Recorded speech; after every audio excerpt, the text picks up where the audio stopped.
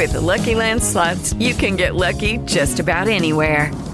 This is your captain speaking. We've got clear runway and the weather's fine, but we're just going to circle up here a while and get lucky. No, nothing like that. It's just these cash prizes add up quick. So I suggest you sit back, keep your tray table upright, and start getting lucky. Play for free at LuckyLandSlots.com. Are you feeling lucky? No purchase necessary. Void where prohibited by law. 18 plus terms and conditions apply. See website for details. Hey there, everybody. Welcome to Whocast. This week it is our 10 Who for Series 9, Episode 8, entitled The Zygon Inversion, written by Peter Harness and Stephen Moffat, and directed by Daniel Netheim. My name is Matt Murdock, of course, and if you have any thoughts about Doctor Who or about this podcast, feel free to send an email to uswhocast@gmail.com, or if you happen to find the podcast on iTunes, if you could take the time to leave me a written review with a few stars attached, then that would be very much appreciated as well. Before I get into talking about this week's episode, I received a couple of emails from Mark, and they were from before this episode aired, so I wanted to go ahead and read them before I started talking about this week's episode. Again, remember, they were written before this week's episode. Mark says, I felt I was being hit over the head with metaphor bats regarding the Zygon invasion. Is the Doctor in the plane a Zygon? Are ponytails evil? Does my Bonnie lie over the ocean? I agree with a lot of what you said, but the church scene, I think the writing is a problem. This is a trained soldier who knows this thing is a shape-shifting alien who, far from merely imitating his mother, is raiding his mind to desecrate the image of his mother. And if he really can't shoot it in the head, then shoot it in the leg. If it's really his mother, they can get medical attention. If it turns pink and blobby, shoot it again. Or shoot one of the other Zygons that doesn't look like his mother. Or solve the problem by having Zygons say that amongst their number are a few real human hostages. What you don't do as a trained soldier is lead all your men into the church.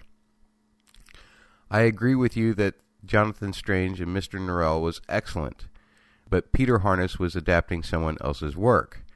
He also wrote for Wallander, which I've never seen, but again, that's an adaptation. I don't think he quite gets how plots and characters work when working on his own. There's something just off about it. I haven't seen any of his other stuff, so I realize I'm generalizing. And because Doctor Who doesn't have an American-style writer's room, there's no situation where everyone sits down and says, okay, we have a potentially classic scene outside the church. How do we make it work?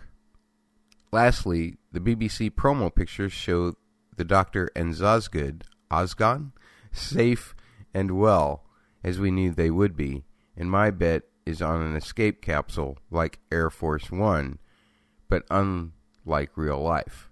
Really, lastly, I've downloaded the first couple of Lost Hope podcasts to see if I like them. All right, Mark, thanks. First, glad you are checking out the Lost Hope podcast. That's my buddies Bubba and Catfish from the Double P Podcasting Network. Hope you're enjoying those podcasts.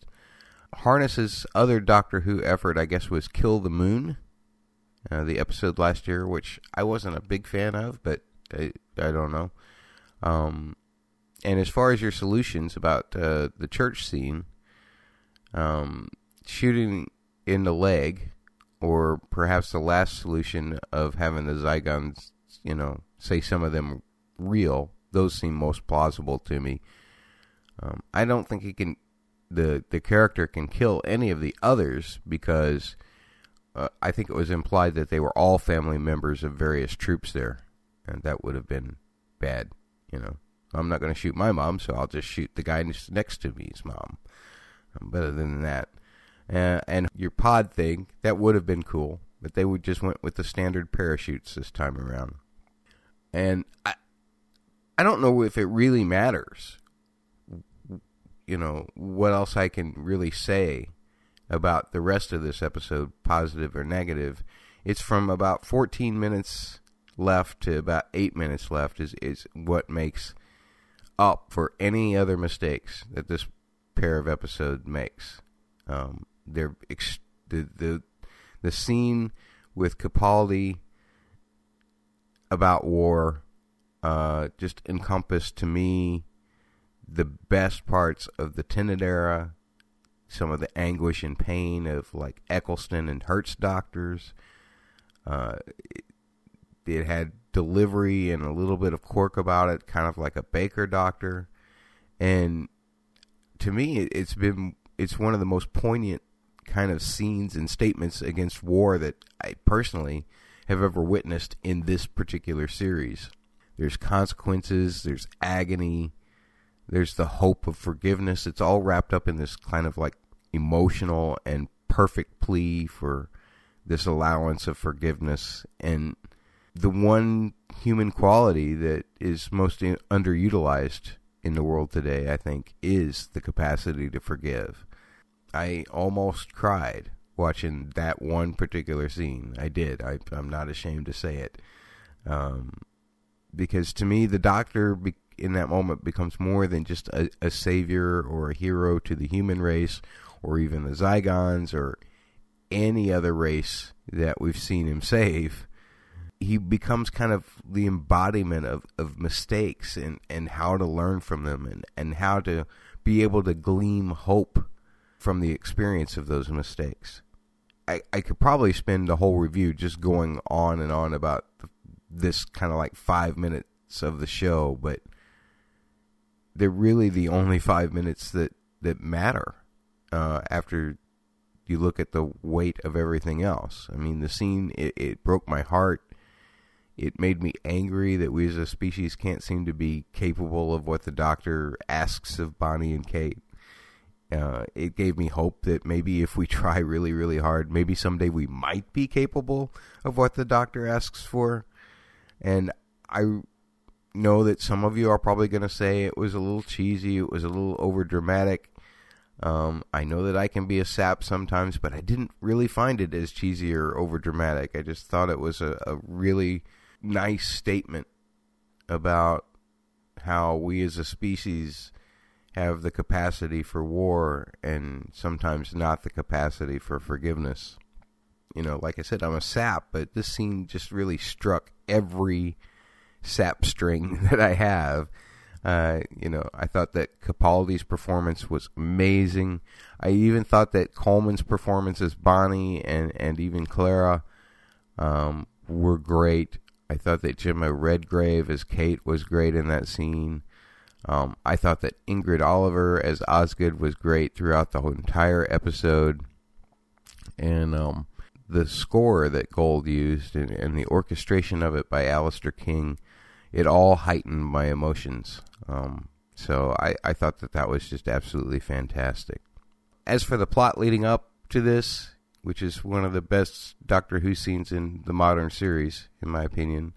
But as for the whole rest of it, meh. I mean, the rest of this episode just paled by any kind of comparison. And much of it, I found myself not really all that interested. Some things, I guess, did catch my attention. Clara fighting back in her sleep and her connection with Bonnie.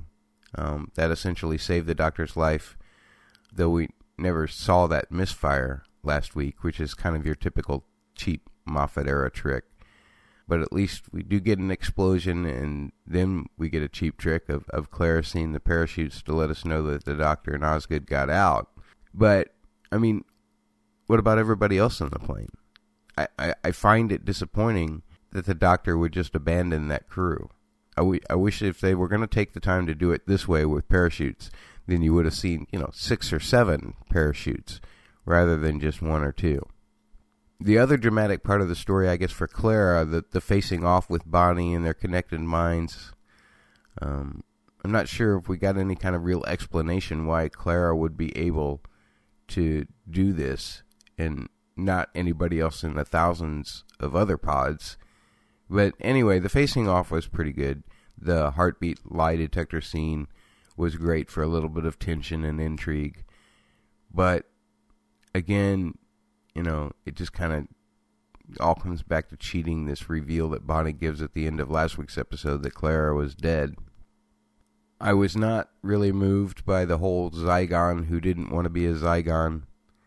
You guys heard Mark say that he felt last week's thing with the soldier was a failure of writing. I don't know if I agree with that. I still feel like last week's was a failure of execution. But this week, for this particular Zygon doesn't want to be a Zygon scene, I feel like Mark's explanation is a little more accurate, because I thought the actor was doing a pretty good job, but it was what he was saying that just I really didn't care about. And the whole premise of it, I really didn't find any reason to need to care. It just seemed like they were trying to get some emotional juice out of an extra few minutes that they needed to fill out in order to get to the Capaldi scene, to be perfectly honest. Now, the idea of the boxes being nothing and the fact that this has already happened a few times, evidently, that kind of cheapened the scene a little bit, the Capaldi scene. But it also added just a little bit of depth. I mean, I love the way that the boxes were a representation of what the Hurt Doctor did and then, of course, undid. I also love that we got reminded of just how important Clara actually is, because since she's the one who had averted the end of Gallifrey by convincing the three doctors that there had to be another way. The Osgoods, like I said, they were great. I love that even though Bonnie/Zygel has taken up the mantle of continuing the Osgood tradition, now they've switched themselves up again so that which is which will forever remain a mystery. It also explains why the Doctor needed to know which Osgood she was the whole time, I guess. That game of boxes might have been played differently depending on which Osgood he was bringing into the room. And, for the most part, the episode was really kind of blah to me. So I don't really have anything else to say about it except for my rating, which I'm going to give it, I think, an 8.4.